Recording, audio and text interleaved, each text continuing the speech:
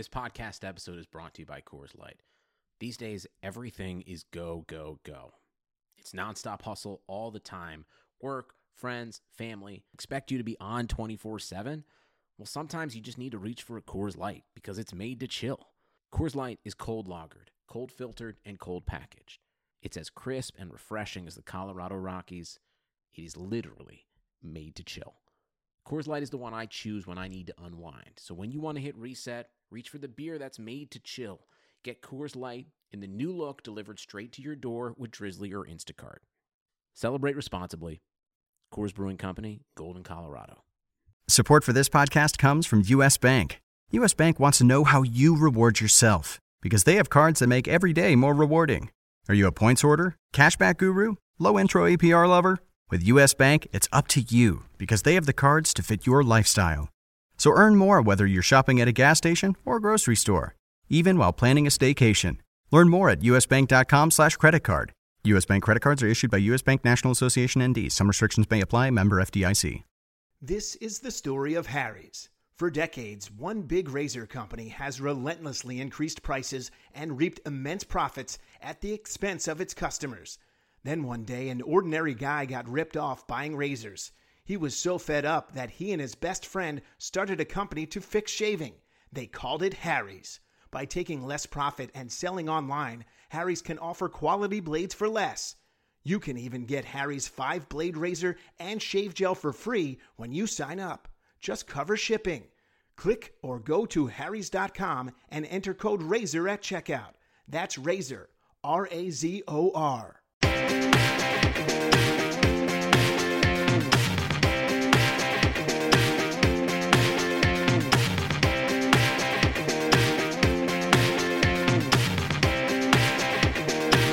Hi there, hockey fans, and welcome to Puckcast with Statsman and AJ, RotoWire's hockey podcast show. I'm Paul Bruno, and you can follow me at Statsman22.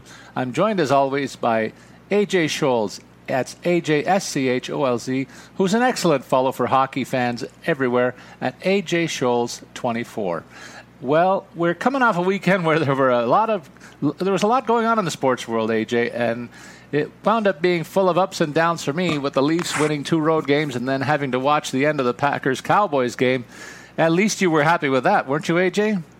Oh, Paul, I was thrilled about that. I was queuing it up. I was thinking about you the whole time, raring and ready to go for the show, hopefully coming out on the good end. I was a little worried about the razzing I would have gotten from you, but Aaron Rodgers and the Packers came out on top. But, as we discussed a little bit ahead of time, the future is definitely bright in Dallas. Zeke and Dak looked phenomenal. I think they just ran into the juggernaut that is Aaron Rodgers right now. But up and down weekend for me as well. It was a rough week for the Penguins last week. They were on a 3-game slid. Fortunately, they ended that last night with that 8-7 overtime win over Washington. Not a whole lot of goaltending in that matchup. Wasn't that a great game? That was a great tilt. And, boy, it was like playing on your street. The last shot wins or last goal wins was the way it turned out. And just a fabulous bit of entertainment that night. But I'm smarting from that Cowboys loss, I got to tell you. And it took me a while to get over it. And this may sound like sour grapes, but I view it as I tried to view it evenly. I was sitting there with a couple other Cowboys fans who were apoplectic about the way the refereeing was going in that game. I don't listen. I'm also if I can say I'm a big fan of an opposing player, Aaron Rodgers is the guy. To me, he's far outstripped the big mouth predecessor that he had at quarterback there, who I really cannot stand. That's Brett Favre. I think he's an ego dressed in that number 4 jersey that didn't live up to all the hype that he was around him. He managed 1 Super Bowl in 20 years. This guy, Rodgers, is going to get three, I think, before he's done, and eclipse a lot of the club records in Green Bay. I think he's that good, and just a flair for the dramatic and he's done it in a measured way, too. He's a great, great leader, but he delivers, and he delivers with his feet as much as his arm. To get free the way he did in the late stages of that game with the Cowboys rush coming, I tip my hat to this guy. He was really sensational, and it's going to be a tough pill to swallow watching 3 of the 4 teams that remain. I hate them all. So I'm going to be pulling for the Atlanta Falcons in a big, big way the rest of the way. But should be an interesting tilt, a couple of interesting tilts this week. But here we are to talk hockey, though, AJ, and I want you to remind our listeners about an important couple of facts. Yeah, as always, remind our listeners that throughout the week, if you have questions about your lineups, fantasy hockey or just hockey in general, and we've been getting a lot. It's really great. We love the fact that everybody out there is listening, that everybody's tweeting us their questions. We really enjoy it. We try and get back to you as quick as possible, so definitely keep them coming. And you can, as Paul mentioned, follow me and send those questions to @AJScholes24. You can follow Paul, the Statsman, @Statsman22. Great. Thank you very much for that, AJ. Now let's get into the show. And we're going to take a little bit of a turn here since we're in the middle of the season. We thank you all for your thoughts. We had some great questions coming in this past week. And, in fact, I got the idea for this show, and I bounced it off AJ, and you liked it too. We have done a 30-team sweep throughout much of the season and tried to choose a compelling topic as we're now headed to the second half of the season. I thought it'd be interesting today to try for each of us to pick a player from the forward lines or a deep pairing guy or even a backup goalie who we think could be in line for an upgrade or a more productive second half. We'll try the upside this week and maybe the downside next week, AJ, in terms of a player that might go the other way. But today it's all positive, and we're going to try and pick a player from each team. So we'll begin with Anaheim, and I'm going to start out with Nick Ritchie. He's a guy I think who could have a huge second half because he's a third-year pro, and it seems like it takes 2 or 3 years for a lot of these players to really find their groove in the NHL. And I think Ritchie's just about on the verge of that. This is a former first-round pick, AJ, who really had a slow start to his career. I thought, here's a guy with a big-body player who has the silkiest hands, and you don't find that combination too much. But here we are looking at this fella who's just got a shot for some top 6 minutes in the last couple of weeks and starting to produce a little more regularly. He's got 5 goals in his last 23 games, which doesn't sound like a lot, but I'm seeing more playing time come his way and more opportunity in top 6 minutes. Yeah, I definitely like that call. I like Rickard Rakell here. He is playing on the top line. That's been a little bit of a switch here and there night to night, but he had 43 points last season. I think he should be able to top that. He's not quite on pace for that right now. 26. Had some missed games earlier in the year, so I think he can top that. So that'd be a career high for him. He's got 3 points, 2 goals, and an assist in the last 3 games. So it looks like he's kind of starting to turn it back on. I definitely like what he's doing. I think he can top 20 goals this season, which it would be another career high for him as well. Yeah, and in Arizona, they've got a youth movement going on there and a rebuild that's probably going to take a little while. They've had a couple of stumbling blocks in the way there, most recently with some goaltending issues and just the defense is not holding up. So it's kind of obscuring some of the numbers that could have been happening there. But one of the young guys that I'm keeping an eye on is Christian Dvorak. He's on a 6-game pointless streak right now, but he's a young center who is also a former first-round pick, and he came out of the London Knights scoring factory, I'll call it. There's a number of prospects in the league now the last few years that have come from that great program that the Hunter brothers work out there, one of the most prolific franchises, even one of the biggest money-making franchises. That has me thinking of investing in junior hockey, to be quite honest with you, AJ. I'll tell you that. There's money to be made there if you got a good program. They do in London, and Dvorak's one of the better graduates to come out most recently. I think the guy's got a hell of an offensive ceiling. That's why I'm excited about the possibility of seeing this guy get top 6 minutes in a situation where the Coyotes really aren't going anywhere this year, so they can play the heck out of this guy. And I think they're going to find that he's a good quality scorer who didn't just do it in the minors with mirrors. He's legit forward, and I like the situation because I think he's going to get more playing time in the second half. Yeah, I agree there as well. I also like Alex Burmistrov. I think and he's going to end up competing with Dvorak for some of those minutes, down the middle of their lineup. But they claimed him off of waivers from the Jets. He just wasn't getting play time there, and so they waived him. I don't think it's because they didn't like what he had to offer. They're just pretty deep at the center position in Winnipeg. They have some players coming up that they really like. They have some players behind Burmistrov that were limiting his minutes. So I think he can do a lot better than he's shown. He's only got 3 assists through the start of the year, but as I mentioned, a lot of that has come as being an infrequently used player. So if he can get some more ice time in Arizona, I expect a significant uptick from him. He was the 8th overall pick in 2010, so he definitely has shown enough talent to earn that, and I think he can really maybe find his place in the desert. And you know what? I'm going to say this. I said it before the show when we were off the air. I got to remind our listeners. I had the opportunity to do my list before AJ, and it was tough enough for me to find a quality player. But I look at the names that you came up with, and a lot of them were my second picks in terms of what I see. So the listeners should really tune in for the whole thing and really take note of the players we come up with, because I think there's really good opportunities for looking at players with upside here.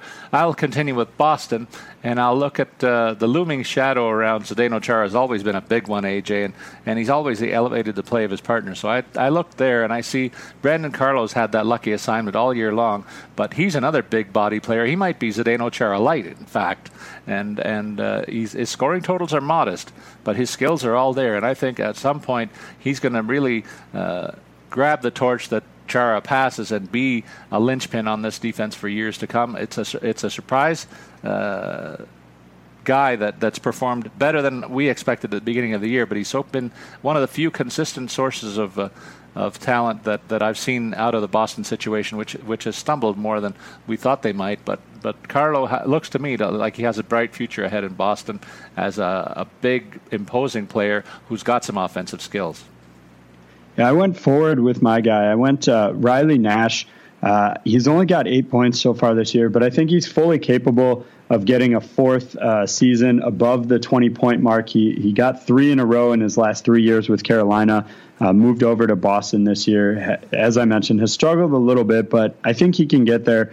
He was a standout at Cornell University, had more than 30 points in each of his 4 years there, so definitely has the scoring pedigree. He's certainly not going to put up astronomical numbers, but he can be a solid kind of mid-range guy for you, and I expect him to see an uptick heading into the second half of the season. Well, and talk about upticks, we look at the Buffalo Sabres next, and I look at Evander Kane's got only 11 goals and 5 assists in 32 games so far this year. Much more was expected of him, but he's been plagued by some off-ice issues, some injuries. I think he's finally starting to get some health going his way, and I think that's a big reason why I look for him to have a huge second half. They've expected big things from this power winger. He, to me, had the profile of one of the top up-and-coming power forwards in the NHL a couple of years ago, even before he came to Buffalo, and I thought when he landed with the Sabres during their rebuild, I thought he was going to be in a great situation here. It hasn't yet materialized on the ice, but I think in the second half of the season, he's got a situation, if he stays healthy, he's going to play with one of Eichel or O'Reilly all the time, get some power play minutes. He's going to far eclipse that 16-point total that we've seen in the first half of the season. Yeah, I'm going to go back to the Cornell well, actually, here. I'm going to go with Matt Molson on Buffalo. Playing fourth-line minutes, he's got just 18 points this season. He did have 69 points 1 year with the Isles, so has definitely shown the talent there to do that. I don't think he'll quite get to 40 this season, but I think he can definitely push for it. That's a mark that he's kind of consistently hit in the past when his play time has been, or his number of games hasn't been hampered by injuries. So he is on the fourth line right now, but I think he can maybe be kind of a sleeper play to get you 30, 35 by the end of the year. I love that call. I think it's a strong one. Over in Calgary, speaking of strong ones, you know that Brian Burke likes them big and tough, and if they have an offensive touch, that's a good thing. And Troy Brouwer's a guy that fits that mold. He's also been a guy who's been in line for power play time in a couple of past stops. He's starting to get a look there in Calgary as well. He's got 17 points in his first half season. This is a guy who can get to the 20-goal mark, so I expect him to be doing that this year in Calgary. He's got 38 games played. He's missed about 8 games this season, but he's back in the loop, and it shows here. He's got 8 power play points already this season out of his 17, so that backs up what I'm saying. I expect that trend to continue and maybe ramp up a little bit more with this experienced power forward and Calgary's run toward a playoff spot. I'm going to stick with the college theme and go with Alec Chiasson.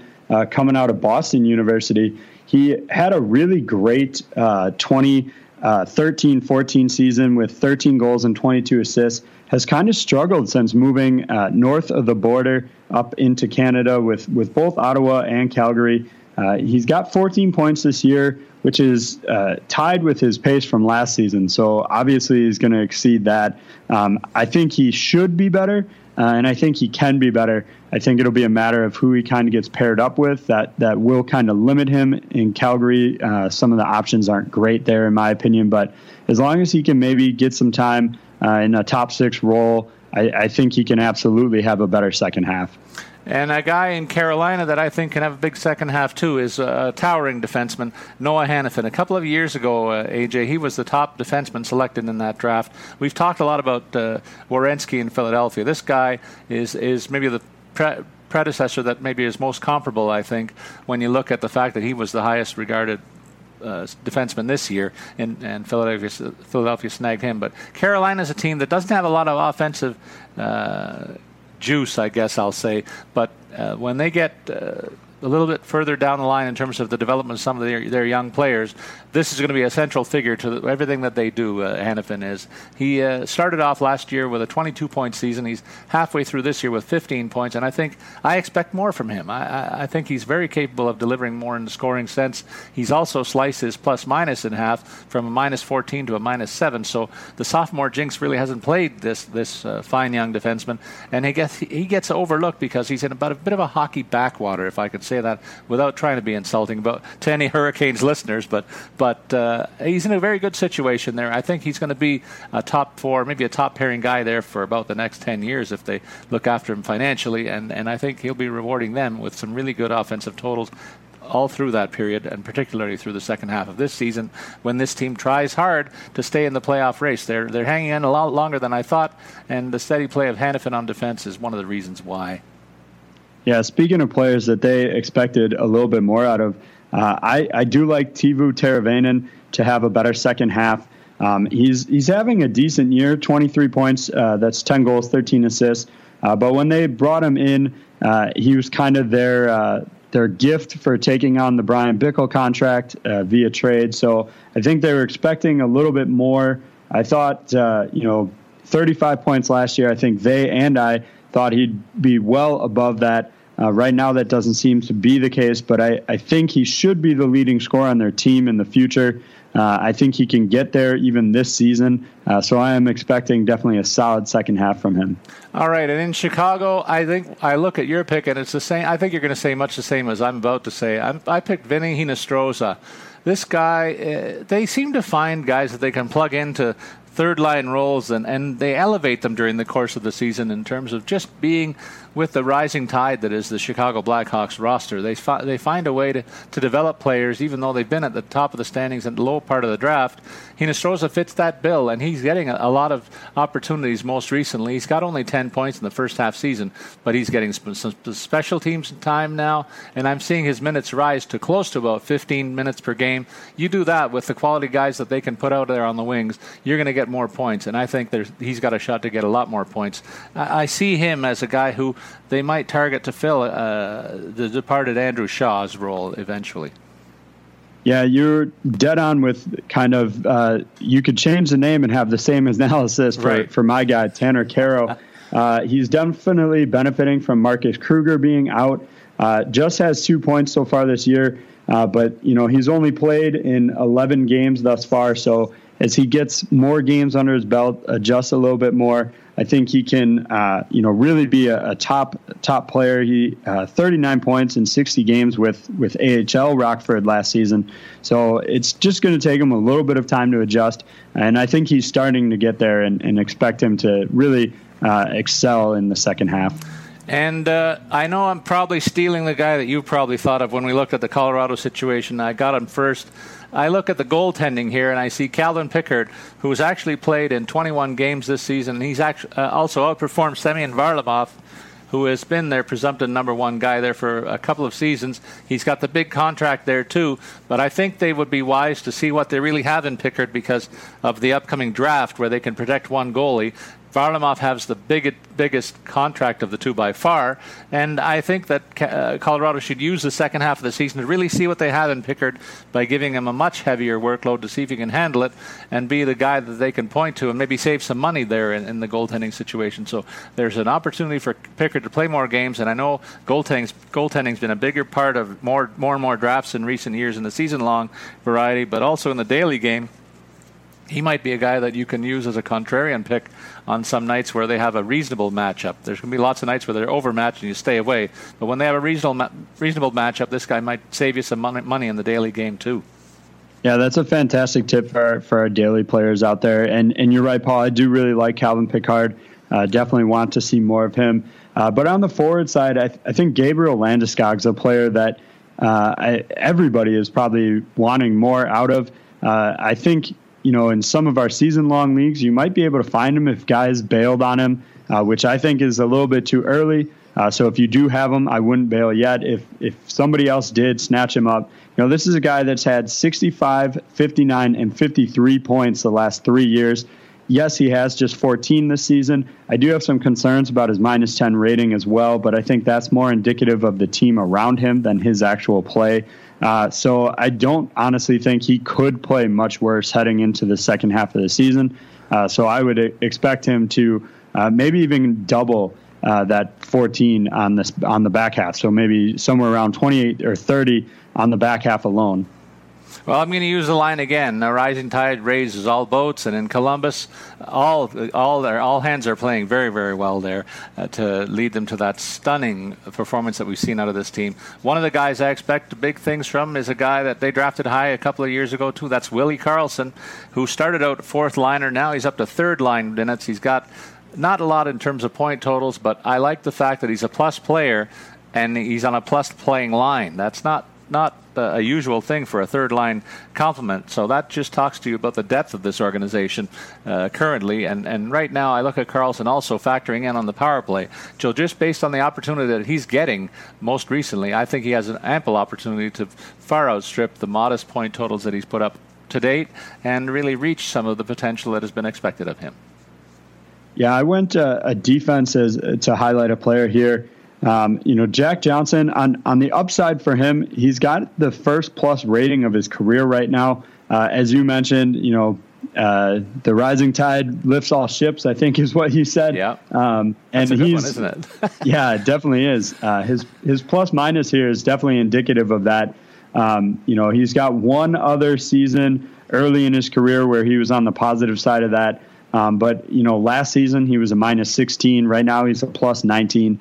So definitely doing well there. He does have just 2 goals and 10 assists, and his power play minutes aren't there like they have been in past seasons, but I still think he can outpace, what he's doing this year, have a stronger second half, and really reach for that, 35 kind of 40-point mark by the end of the year. Yeah, I know in Dallas you've been down on the goaltending, but they've also had a slew of injuries this year, AJ. One of those guys is Jiri Hudler, a guy that they brought out of free agency to really assist in the depth of their offense and maybe be a special team star, as he has been in previous stops, particularly in his time in Calgary. But now we see that he's finally healthy again in Dallas. He's got 20 games under his belt in the first half season. That's half of the schedule, basically, that he's been on the sidelines. And, of course, that's limited his point totals to only 6.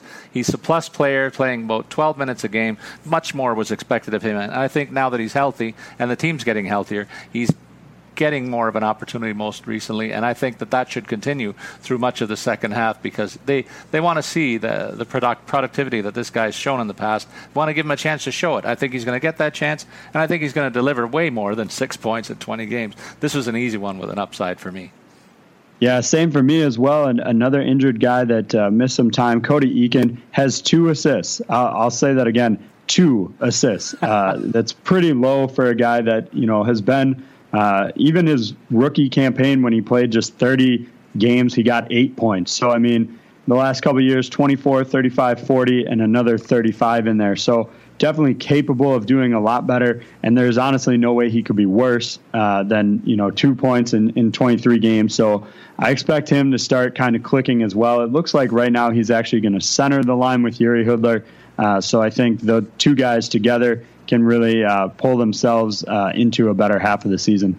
Over in Detroit, I know that some of our buddies in RotoWire are going to be anxious to see who we come up with here. I'm going to say Gustav Nyquist. Now, he's a guy who's bounced around the depth of this roster. I'm surprised because I think this guy has got first line written all over him.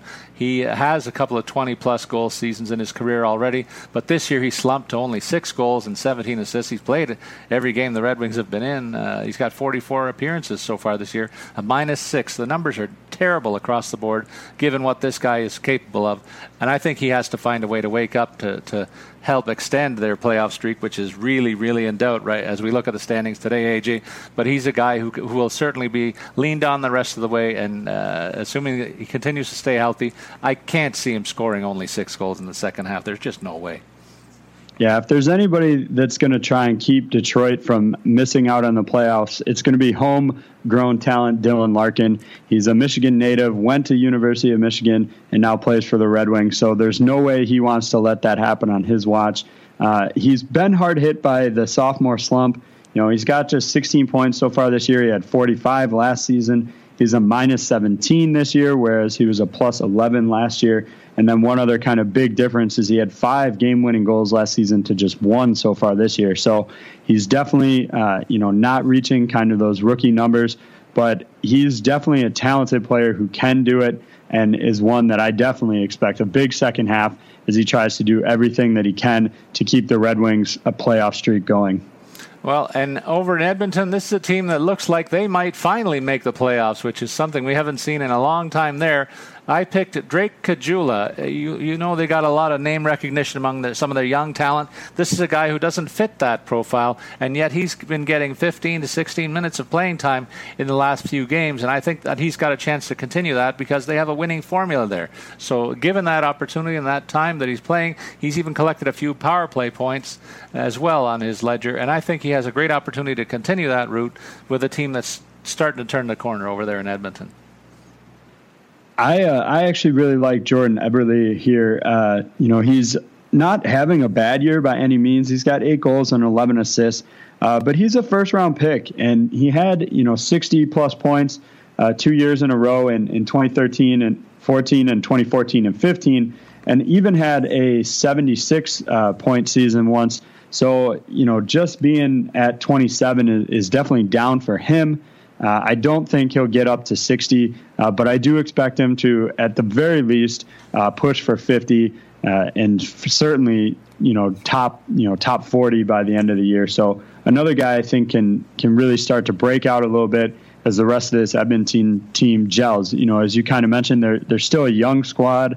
They're making a playoff push, and they're kind of learning on the fly how that goes there. So I think he'll start clicking a little bit more as the season continues. Well, and I'm hoping the same thing for the next guy. I talked many times about a third-year player who finally gets it and takes off. Well, Aaron Ekblad is the opposite story, AJ. He was a top pick in his rookie year, 39 points, a +12. He followed it up with a 36-point +18 second year, and here we are halfway through year number 3, 12 points, a -16. Terrible numbers for a guy who's supposed to be the linchpin on this team and maybe symptomatic of what's gone on in Florida in the first half season. I just think there's too much talent here. My strong advice to listeners is don't sell low on this guy. He's a guy that's going to be around for a long, long time in the NHL. Hold on to him. He's a guy who may not turn it around completely this year. And if you're in only season long that doesn't allow retention of players, maybe you do find a way to deal him. And somebody will look, based on what we're saying here today and just on his pedigree, look for a better second half. I don't think he can do worse than a -16 and 12 points in 45 games played to date. So I think there's a lot of upside remaining in a guy like an Aaron Ekblad, and far too much potential for him to stay wallowing where he is right now. Another guy really hard hit by that Florida slump has been Jussi Jokinen. Had 60 points last year, a +25. He's got almost the same stat line as Ekblad. He's got just 11 points and is a -10. So definitely struggling along with the rest of the team. Just 4 goals. He is still averaging almost 18 minutes a night, so he definitely should be scoring more. And I think he's certainly capable of. I expect Florida to not necessarily, they may not make the playoffs, but I think they'll do better than what they have been. And I expect a little bit more offense from them to start clicking. And both the guys that we highlighted, I think, can have much stronger second halves. Yeah, and in Los Angeles, I mean, I don't have a gun pointed at my head here, AJ, when I make this pick. My wife's maiden name is Muzzin, and she is related distantly to Jake Muzzin on that defense. But I look at his stats line. He's got 6 points in 7 games in the month of January. That's only 2 less than what he did for the first 3 months of the season. That speaks to me immediately that he's starting to find his offensive game. The plus-minus is still not where he'd like it to be, though he's a minus player on the year. I think all those numbers have a chance to turn around because what we've known from Los Angeles over the last 4 or 5 years is this is a second-half team that really gears it up for the postseason. They just have a bit of a mountain to climb because there's a few other teams in that Western Conference that were unexpectedly found themselves in the playoff race. So it'll be incumbent on a guy like Muzzin to continue that recent rise, to help LA threaten for another playoff run. They're going to get healthier with the goaltending situation. That'll stabilize the back end a little bit more, and maybe a guy like a Muzzin can turn some of his attention. Instead of being extra worried about the defensive side, he'll be a little more free to play on the offensive side of the puck. We've seen 30 to 40 points out of this guy before, and I think we got a chance to see it again in the second half of this season. Another defenseman that I think can really start doing well is actually Brayden McNabb. He hasn't scored since returning from injury, so he's definitely, trying to work his way back in. But, he's reached his goal total from the last 2 years, which is just 2. So if you're looking for a goal-scoring defenseman, this isn't it. But his assists are still at 0. He hasn't gotten one yet this year. He had 12 last season, 22 the year before that. So I think he can offer some assist help once he gets going. Maybe a guy, I wouldn't necessarily target him right away. Let him, get his feet under him, and then maybe sneak in and swoop him at the right time before he starts, potting over assists periodically in the future here. You know what? McNabb is an interesting player for me, too, because he's got that big shot. I think they put him in on the power play the odd time, and you got to see whether he fits in that unit, maybe the second unit there on a regular basis. That would really see a spike in his totals, I'm sure, offensively as well. A guy who we're used to seeing spikes offensively in his totals is Zach Parise over in Minnesota. This is a guy who really hasn't had the year that the rest of his team has had, I'll say. He's got 20 points in 33 games. Of course, that total implies that he's missed a few tilts, maybe not been healthy even for some of the ones that he showed up to. But this is a guy who's capable of being a point-per-game player. He's got only 8 goals in the first half season. He should be a guy that you can pencil in for 30 goals and 70 points in a season. And I expect as long as Minnesota is one of the top teams in the league and he's healthy, he's going to start to approach those totals in a big second half. So there's a guy with a pedigree that should have more scoring under his belt, and I think by the time the season's over, he will. How dangerous does this Minnesota team get if Zach Parise, your guy, starts scoring a little more, and my guy, Jason Pominville, could potentially start scoring more as well? He's a former 80-point guy. He has been dropping all the last 3 years. He had 63 years ago, 54, and then 36 just last year, and now he's down to just 18. So he's definitely dropping off in the production, but I expect that he, as the team continues to roll, this is a guy that can get more time on the ice and kind of earn his way back in to some of those higher numbers. I definitely think he can hit 40 and maybe even push for 50 as long as the rest of the team keeps clicking. And so, that's why I highlighted Jason Pominville. But, this becomes a very dangerous team if we're talking about 2 guys that aren't scoring the way they should be, and given how well this team is already doing. Yeah, and you expect that veterans who know the drill of a long playoff season, they save their best for last. So there's every reason to suspect that both of those guys will contribute to what's been a very, very good season in Minnesota and lead this team into, hopefully for them, a long playoff run. And another team that's poised for a long playoff run, I think, is Montreal. They certainly seem to be the class of the Atlantic Division, and that takes a lot for me to say, AJ. I got to admit, we look at the Habs situation. In the month of December, they were besieged by injury at forward. One of the guys who was healthy was Thomas Plekanec, and they really leaned on him, and he delivered. He had 9 points and a +9 in 14 games after only 7 points in his first 23 tilts. He's continued, but a little bit slower offensively overall in the early days of January, with 4 points in 8 games. 3 of them have been goals, though, and I think with the stability that he brings to the roster and the fact they're getting healthier, those numbers will also continue to rise. He's a guy who should threaten the 20 goal and maybe 45 points on the season totals, which would be a increase over the rate that we have seen him to date. Yeah, my pick here in Montreal is Artturi Lehkonen. He's performed significantly better in the Swedish league, but this is a guy you have to remember is just in his first not only NHL season, but his first North American hockey season. Hasn't ever played either in juniors or the AHL at all. So just came right from the Swedish league into the NHL. So he's definitely going to take some time to adjust. And you see that in his, if you take a look at his past games, he'll go on a run. He's currently on a 3-game pointless streak, but just prior to that, he had 5 points in 3 games as well. So he's definitely a streaky player right now. I think once he continues to settle in, gets more comfortable with the speed and style of play that we have here in North America, I expect him to really outpace his 10-goal, 4-assist first half. And over in Nashville, I picked Mattias Ekholm.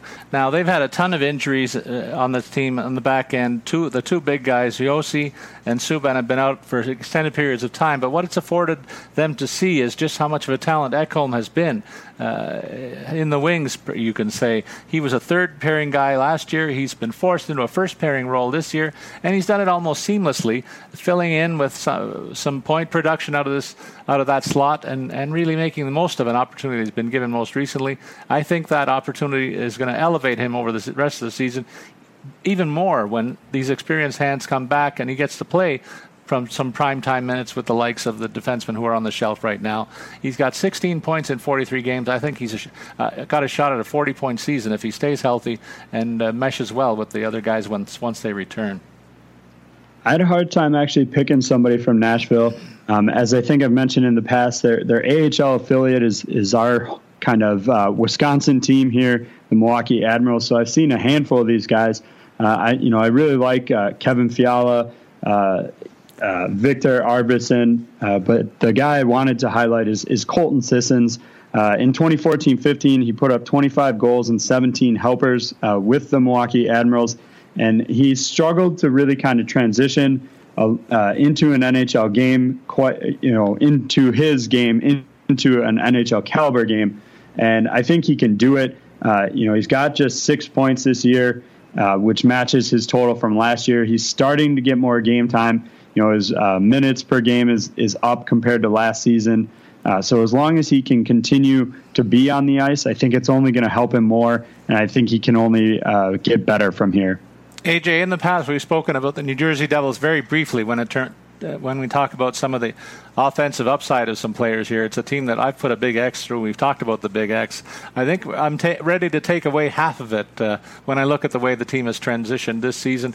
And one of the guys who I expected to be part of that turnaround is a guy who really hasn't delivered today, and that's Pavel Zacha. He was a guy who was drafted high a couple of years ago, really hasn't found his groove there yet, and part of that's been an inability to stay healthy. But now that he is, I think he has a good chance to do some damage, and I've seen him play enough to know that he has a lot of tricks in his bag, his arsenal offensively, and he should be a top 6 guy here, and I think he gets a chance to be that in the second half of the season. I look for him to have a big second half and show people what I'm talking about. This guy should be a scorer in this league. Yeah, my guy here is former Penguin Bo Bennett. Was really held back while with the Penguins due to injuries. He was a first-round pick taken 20th overall out of the University of Denver and is well thought of. He's got a great talent, but the health has really been what's held him back. You saw Ray Shero got the new job in New Jersey there with the Devils, and so he brought him over. He knows what he can offer if he can stay on the ice. He's already played more games this season than he did last year, so it appears that he's finally starting to get healthy, and I think he definitely has the talent. to exceed his kind of rookie numbers, which were 14 points. He's already got 9. I expect him to really push for a solid second half now that he's kind of adjusted to a new home and appears to be staying healthy. And another guy that fits that mold is another recent pick over on the island. This is another team where we can keep the Big X there for a little while, AJ, but one of the guys who's going to help change that is Anthony Beauvillier. Most recently, he's finally started to crack the top 6 offensively on that roster. He's got 4 points in his last 11 games. He only had 7 in his first 18. So I think there is some offensive upside there, and he gets to show his skills in a top 6 role. He's going to deliver the goods more often than not and be a reason why the Islanders may have some hope among some of their forwards. They got him, they got Anders Lee, of course they got John Tavares, and Andrew Ladd, the enigmatic one who has to turn it around as well. Maybe that's another guy who, parenthetically, I would say, has a shot at being better than he was in the first half. I'm going to go with one of my 2 goalies that I'm going to highlight today in Thomas Greiss. Now, I know he's the starter, and we were looking more for kind of backup guys, but he is just now taking over that starting role after they sent Halak down to the minors. So he's really kind of just getting his chance to do that. And I think he can have better numbers. He's got 11 wins, 7 losses. His goal against average is a little high at 2.41. But given the fact that he was a former backup and that he's now transitioning into, the number 1 role pretty much full time, he might still be lingering out there on some waiver wire. So if you have a goalie injury situation or just bad, goaltenders you've kind of been stuck with, he might be available. And again, somebody I definitely think could be a daily play periodically based on, his matchups. Certainly I wouldn't take him against, Washington, Columbus, some of those teams. But, if he's playing against Colorado, Arizona, those are definite situations where you could get him at kind of a cheaper cost. So I think he can definitely have a solid second half as the, confirmed number 1 goaltender there. Well, and if I can borrow from some of the words you just said, you want to be looking around. If you don't have some of these guys on your roster, you should find a way to get them. And one of the guys that I'm targeting in that regard is Rick Nash of the Rangers. This is a team that's going to go on a long playoff run. They are a really solid team, and they've done it without this guy being healthy much of the season. So I'm looking at what he's done in the most recent games. 4 goals in his last 8 tilts. He's now starting to find that offensive groove and getting his legs back underneath him, being injured for off and on for a lot of the first half with that lingering groin issue. So if he gets untracked, this is a guy who has several 40-goal seasons under his belt. If there's any teams in your league that are owning this guy, it's worth a phone call to see if they might be willing to part with him, because I think he's a guy, even though we're used to seeing him in a first-line role, he hasn't really been much of a first-liner all season long, and he will resume that role now that he's healthy. Well, I kind of cheated on this one, Paul. I'll admit that. I went with Mika Zibanejad, who's been injured for several weeks since breaking his leg, and he's going to be back tonight and healthy and ready to go. He had 15 points in 19 games before getting hurt, and I expect him to hit the ground running against Dallas tonight. I'm not really expecting any sort of rust or hiccups that he has to shake off. He's a talented player that's shown he can do it in the past. Had 2 great seasons in Ottawa before coming over to the Rangers. So this is a player that's been out for a while. Maybe some guys dumped him, and you could snatch him up before tonight's game. So I definitely admit to cheating a little bit here. A talented player that's just coming back from injury, which makes it easy for him to have a better second half. Well, and in line with my recent pick of Rick Nash, I'm also looking at another guy in Ottawa who maybe fits a similar profile, though he's been healthier. He's just underperformed, and that's Bobby Ryan, another guy who has 30-plus goal seasons on his resume. He really hasn't been a big part of what Ottawa's been able to do, and that's stay in the playoff hunt all season long. But he's far too good a scorer to stay at a level where he only has 8 goals and 16 points in 35 games. So this is a case where a guy is really underperforming his career norms, and I think an experienced hand, said it before in this show, he should be a guy who finds his groove a little more offensively. He's still a big part of their power play plans and not lost his job there. So I think he finds a way to ramp up the scoring and maybe approach that 45 to 50 point range that he's lived around for each of the last 3 seasons. I went with Jean-Gabriel Pageau. He's got 19 goals last year, just 4 this year. He's currently on a 14-game drought. I just don't think that dry spell is going to last forever. I expect him to start to get it clicking, and maybe he needs kind of a silly kind of puck luck dirty goal, bangs off of him and goes in, something to kind of turn the tide for him. But I think once he gets that one, I think the floodgates will open up, and I expect him to get up over 20 this year for a season-end total in goals, 19 last year. So again, that'd be a career high for him, but I definitely think he can get there. And in Philadelphia, we're not used to seeing this team struggle for scoring, so it's a bit of a surprise to me that Sean Couturier, a guy who they had pegged to be one of their linchpins offensively when they drafted him, he's taken a while to really get there. And I thought he arrived a while back, last year, in fact. But he's taken a bit of a step backward, and now he's got a point total of 12 in 30 games played.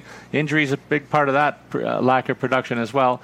Another guy who should be swept up just by the quality of players that he should be hanging around. And I think right in line with the guy that you're about to talk to, 2 guys that have really underperformed here and are a big reason why this team is not among the contenders at the moment. Speaking of droughts, Paul, is Shane Gostisbehere, as you alluded to. The Ghost has 0 goals, 8 helpers in his last 22 games, and is also minus 12 over that stretch. In total on the year, he's a minus 17. Definitely a guy being hard hit by the sophomore slump, but I definitely think he's capable of turning it around. He's going to need some help from his team. The one upside with him, of his 19 points this year, 12 have come on the power play. So you're really only looking at trying to figure out how to get him scoring at even strength. He seems to have it figured out with the man advantage. So it's just about, tweaking what he's doing, maybe firing off more shots, maybe trying to, handle the puck a bit more to get into better shooting lanes. But I think he can start taking advantage of some of his opportunities. Well, and a guy who has taken advantage of his, what a great segue that is. Holy cow. It's Trevor Daley over in Pittsburgh. I swear I made this pick before that game last night. He picked up 3 helpers in that wild affair against Washington. And as a guy that has played over 24 minutes each of the last 2 nights out and over 20 minutes in each of the last several games. So he's getting a lot more ice time. This is a guy who has had good offensive totals in the past, in previous stops in Dallas, I'll say, and a guy who I expect to be a productive force from the defense, even when Letang comes back. I think that make a great partnership on the power play unit, despite the fact Penguins usually use one forward back there. But maybe he finds a way to anchor the second unit even when Letang does return. He's that good and that steady back there. He's a plus player too, which is nice to see, that he can play both ends of the rink. An experienced guy who was kind of cheated out of a playoff run last year, and I hope he gets a chance to be a part of a long one this year for Pittsburgh, because he's one of the few players that doesn't wear a Leaf sweater that I'm a big fan of in the NHL. Well, if you want a long playoff run, Paul, you won't get any argument from me. I'd be happy to see it happen.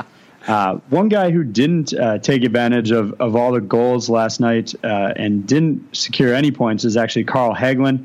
The HBK line that was so hot during the postseason has really struggled this year. You've seen Hagelin kind of move all over the lineup, and I think it's a matter of just struggling to figure out how best to utilize his speed, what type of player they're asking him to be. They've got other speed guys, so maybe they're asking him to be a little bit more of a gritty player. So it's really about trying to fit in best where he can. He's got 0 goals in his last 6 games, just 3 helpers in that stretch. And he just hasn't been quite as explosive, but does have 3 straight 30-plus point seasons. It's not looking great for a 4th, but I think he can get there. I expect him to start clicking in the second half. He's a veteran player. He knows what it takes to be on playoff caliber teams. He always has been, and looks like he will be again this year. So I think he'll shake it off, whatever kind of yips he's having right now, and get back on track. And when we look at San Jose, we think of basically the top 5 players on this team that make up their first power play unit. I thought that they would get really strong support when they added Michael Bodker before this season. He's become a bit of a mercenary in the NHL, signing these one-year deals the last couple of seasons. He has 2 50-point seasons on the resume over the last 4 years. This year he's struggling with 13 points in 43 games, way under what was expected of him. And even with a guy like Thomas Hertl out of the lineup, he's getting the opportunities. The puck's just not going in for him. I'm suggesting to our listeners that he's underperformed, and it's just a bit of an anomaly here. He's a very good offensive talent, and again, a guy that I would seek out if there was half an opportunity to get him cheap, to add him to your mix, because San Jose is a team that will need to rely on more than just that top 5-man unit that I alluded to before, and I expect this guy to be a big part of that. Well, one guy who hasn't been a mercenary and has been with the Sharks consistently for years is Marc-Edouard Vlasic. He's never going to beat Brent Burns as far as scoring totals go from the blue line, but I definitely think he can add more than what he's got this year with his 3 goals and 9 assists. He had 39 points last year. He's not probably going to reach 10 goals. He hasn't at any point in his career, but definitely can be an assist machine and help out in that avenue. I think the biggest setback for him right now is he's not producing quite at the right level on the power play, and once I think he gets that figured out, it'll all start clicking for him. And a guy that I like in St. Louis is Jori Lehtera. This guy is a really solid puck distributor, and it shocked me when I looked at the roster to see that he only has 13 points in the first half season, when he's got a chance now to play with the likes of Tarasenko on one wing and a revolving door of other people on the left side. But his partnership with Tarasenko has been positive in the past. Now that they're reunited again, I think that it ignites him, and he approaches the 35 to 45 point range that we're used to seeing him in.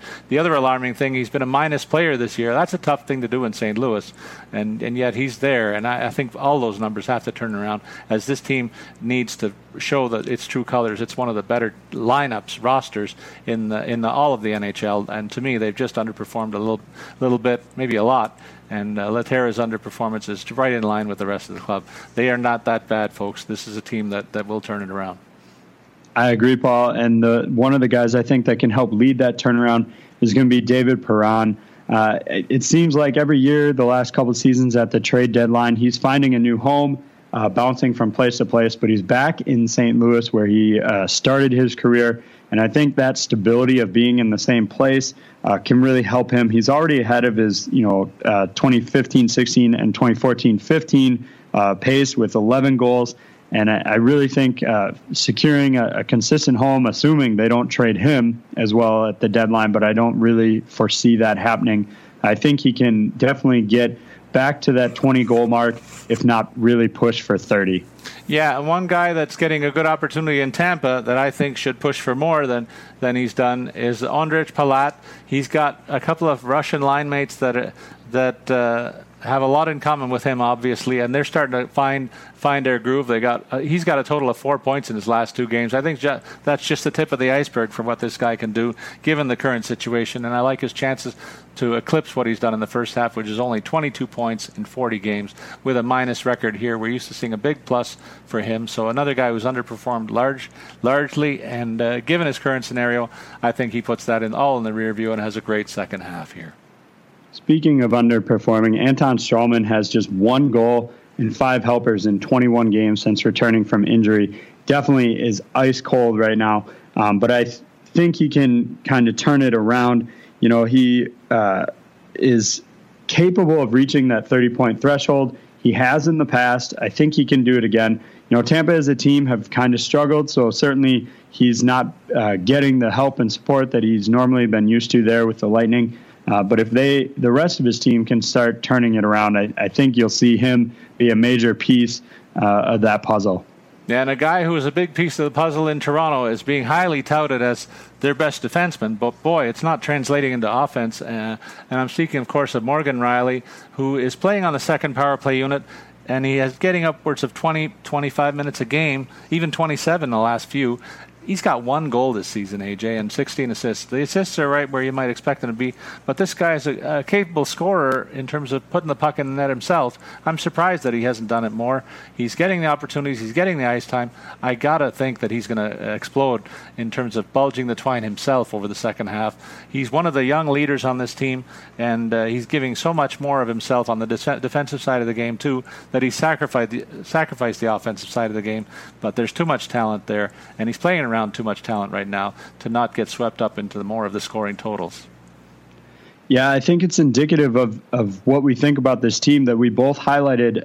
Defenseman Connor Carrick is my guy here, and since leaving the AHL when he was with the Capitals organization in Hershey, his offensive production has really plummeted. He had 8 goals, 34 assists, and then 10 goals and 16 assists in his last 2 years with Hershey there. And he's definitely shown flashes periodically, but I think it's time for him to step up into a more offensive role from the blue line. And I think they're going to ask that of him. And hopefully for you, Paul, he can start delivering. I definitely think he can and expect to see it. Well, and I do too. I think he's another fine selection on your part. A guy who has not been swept up in what's happened in Vancouver most recently. I mean, I'm stunned when I look at the standings and I see this team with a winning record, because I thought they'd be competing for the worst team in the league.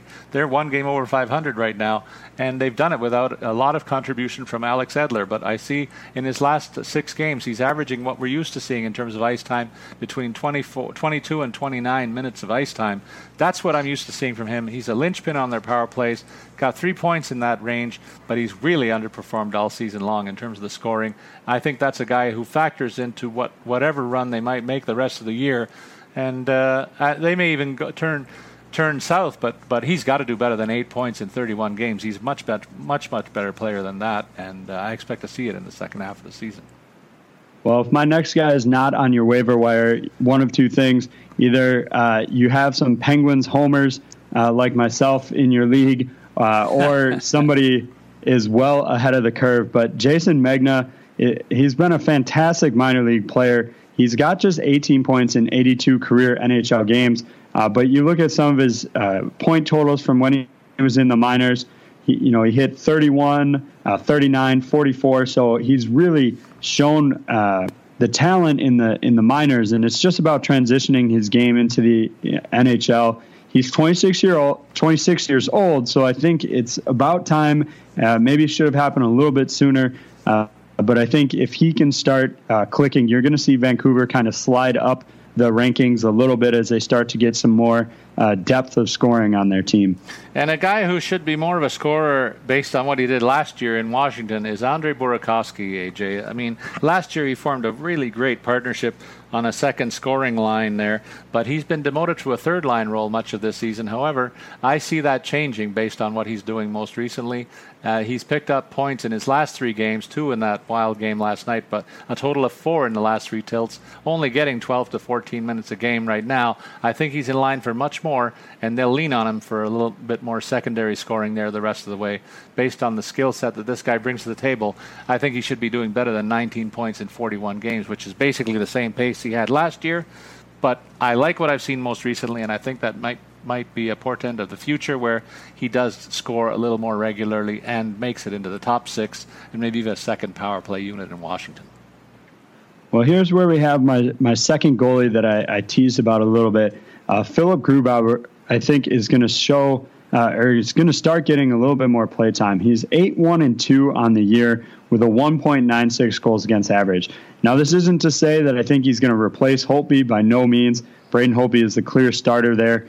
But I expect to see a little bit more ice time. I think Holtby looked tired and a little off his game in the first half of that Penguin game last night before he got the hook.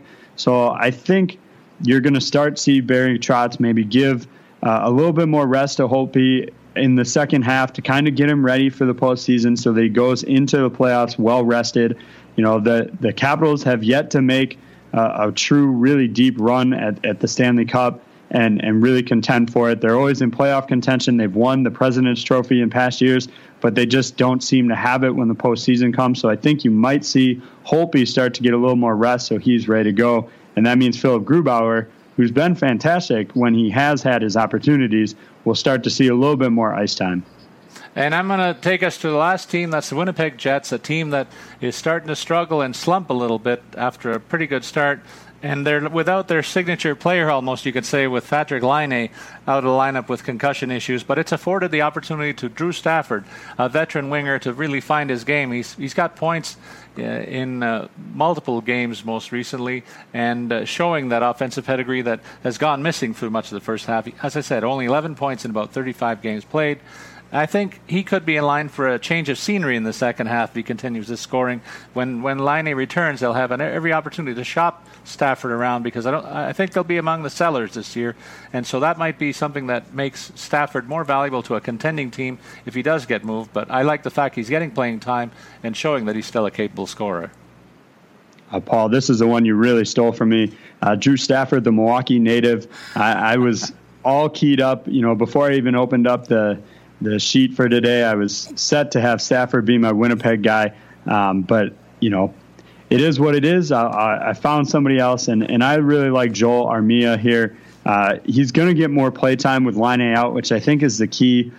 He was an absolute stud coming out of the Swedish league, taken 16th overall in 2011, and he has not lived up to those expectations quite yet. And I do think part of that has to do with, ice time. He only logged 43 games last season. He's got only 22 under his belt this year, so a couple of injuries in there, as well as, a few healthy scratches here and there. But with Laine out of the lineup, this is a guy I look for to definitely compete with Drew Stafford. And if Stafford doesn't start to pick up, you could see Armia kind of replace him on that top six role. He's certainly capable of it, has the pedigree for it. Whether he can figure it all out and start putting together remains to be seen, but I have confidence that he will. All right, and so that's a list of about 60 names that you could be shopping for. We'll be talking more and more about the names in the trade rumors, but next week we're going to take it on the downside for the first half of the season. So you can look forward to that. Have your pen and pad ready for the notes that we throw out, because I think it's been pretty good information. And now that takes us to our usual function where we try to put together lineups for FanDuel play tonight. And AJ, I'd like you to begin with the two centers that you look for this evening. All right, so I kicked it off with Ryan O'Reilly here for Buffalo. They are on the road going up against Toronto, who I do think is a solid team. I won't bag on your Leafs there, but for $6,300 to get a top line player like O'Reilly, it was a little too good to pass up. And as you've seen firsthand, Toronto's by no means a shutdown team. They certainly could win, hopefully in a shootout with O'Reilly getting some sort of hat trick, but that's just for me there. And then I did mention this earlier. Mika Zibanejad looks to be ready to go tonight against Dallas. He's $5,700, so you're getting a huge discount based on the fact that he's been out for so long.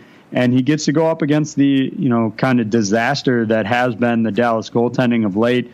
It doesn't seem to matter who starts there in Dallas because the other guy inevitably comes into the game. So that could be the case again tonight. Paul, what did you do down the middle? Well, what I did was I went with a guy that we've spoken about liberally over the last few weeks in this spot, and that's Eric Staal. He's had an amazing season with Minnesota. Talk about a guy who's gotten caught up in what they've done over there to be one of the best teams in the NHL. Staal's been really a great story, maybe one of the comeback stories, I'll say, in the NHL.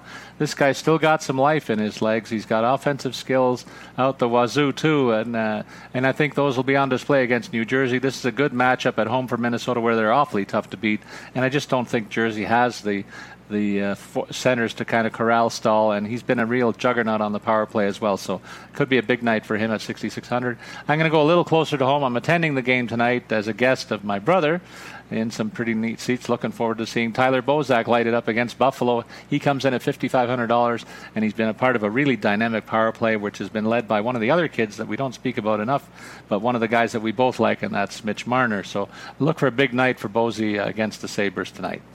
You got four wingers for me. Yeah, so you just mentioned him, Mitch Marner. I'm going to start off. He's my highest price guy at $6,500, so cheer loud for him tonight, Paul. I've been high on Mitch all season long. And then two other guys that I highlighted earlier just happen to be playing tonight and like their matchups as well. Victor Arvidsson, $5,300 for Nashville heading into Vancouver. Really want to capitalize on that matchup. Pominville, 5,000. So real cheap, in my opinion, for the caliber player that he is. And they're facing New Jersey, so that should be a ripe, pairing or matchup for him to kind of get some points. And then finally, a guy who just returned from injury and got a goal right away, Tyler Ennis, is only 4,500. Again, going up against Toronto, but I think he's discounted solely from the fact that he too has been out. And so I like the matchup and the fact that I can get him at a relative discount for his skill set. Paul, what did you do on the wings? Well, first of all, you gave me flashbacks when you picked Ennis because I whenever I see him, it's scoring against Toronto. So I like your chances for getting something out of him tonight.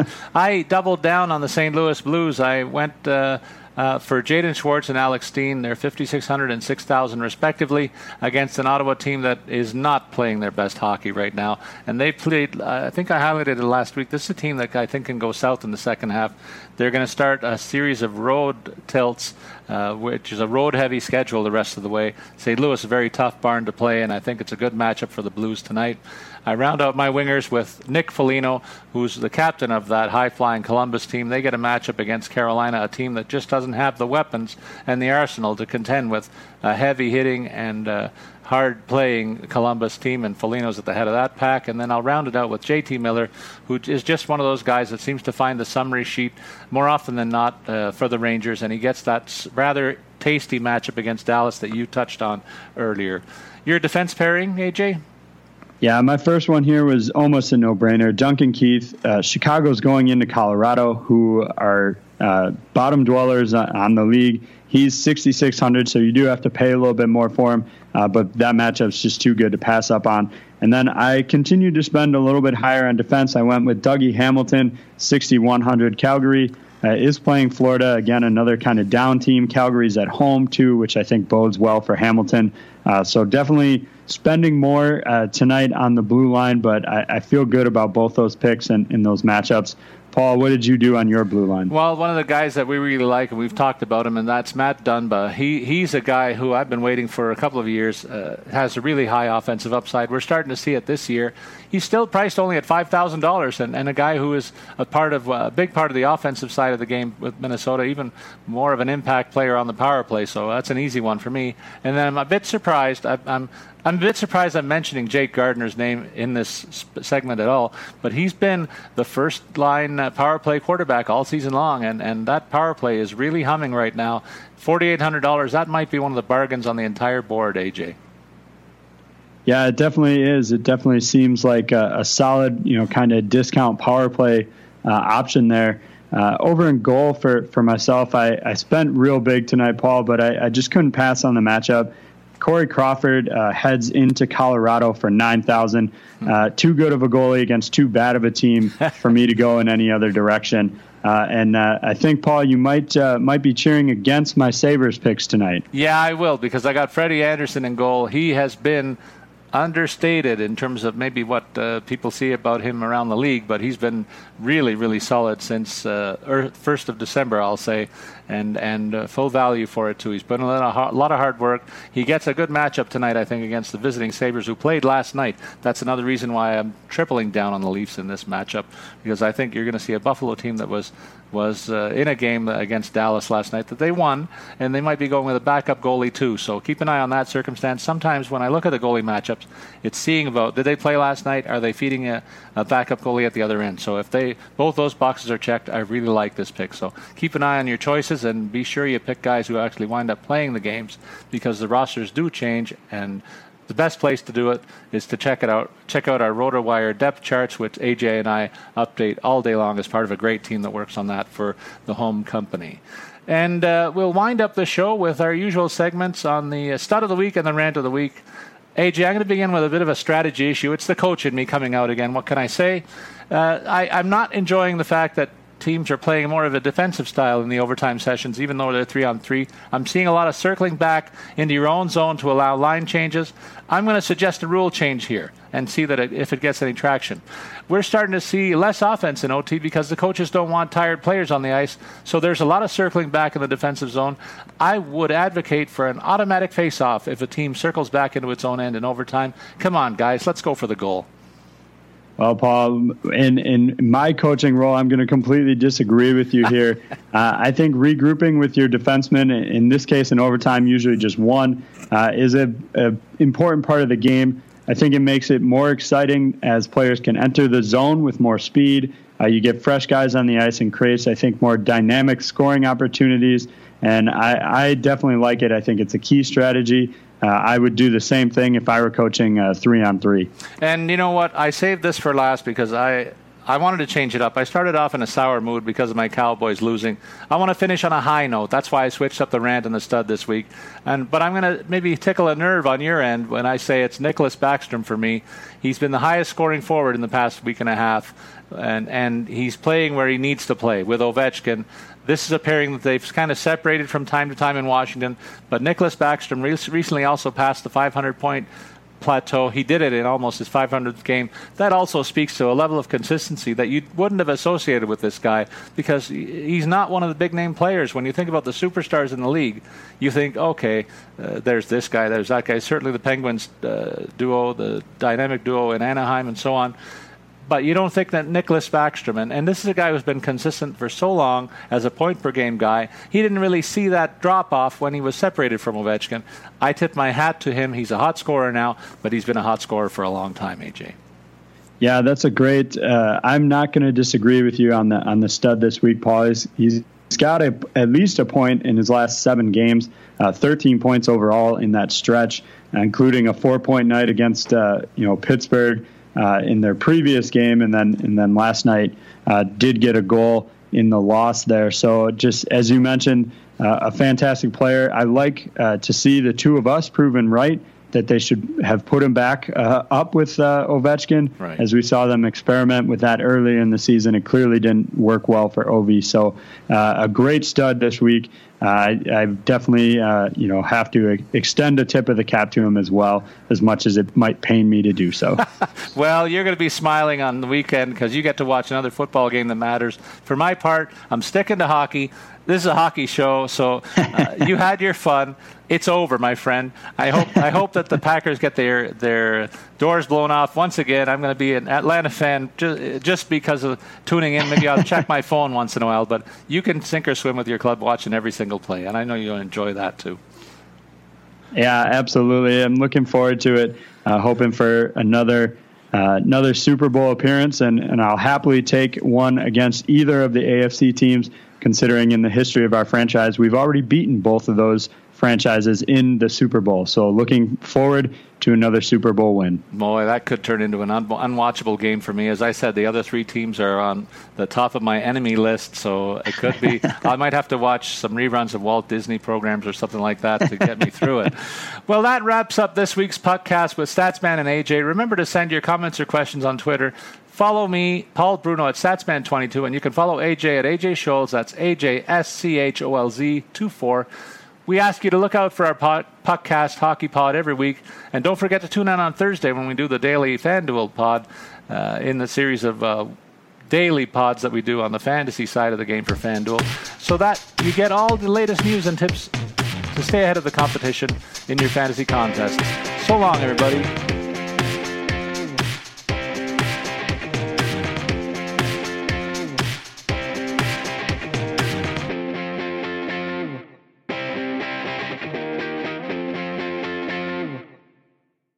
This is the story of Harry's. For decades, one big razor company has relentlessly increased prices and reaped immense profits at the expense of its customers.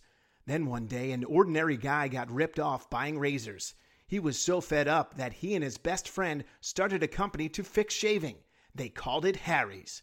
By taking less profit and selling online, Harry's can offer quality blades for less. You can even get Harry's 5-blade razor and shave gel for free when you sign up. Just cover shipping. Click or go to harrys.com and enter code RAZOR at checkout. That's RAZOR, R-A-Z-O-R.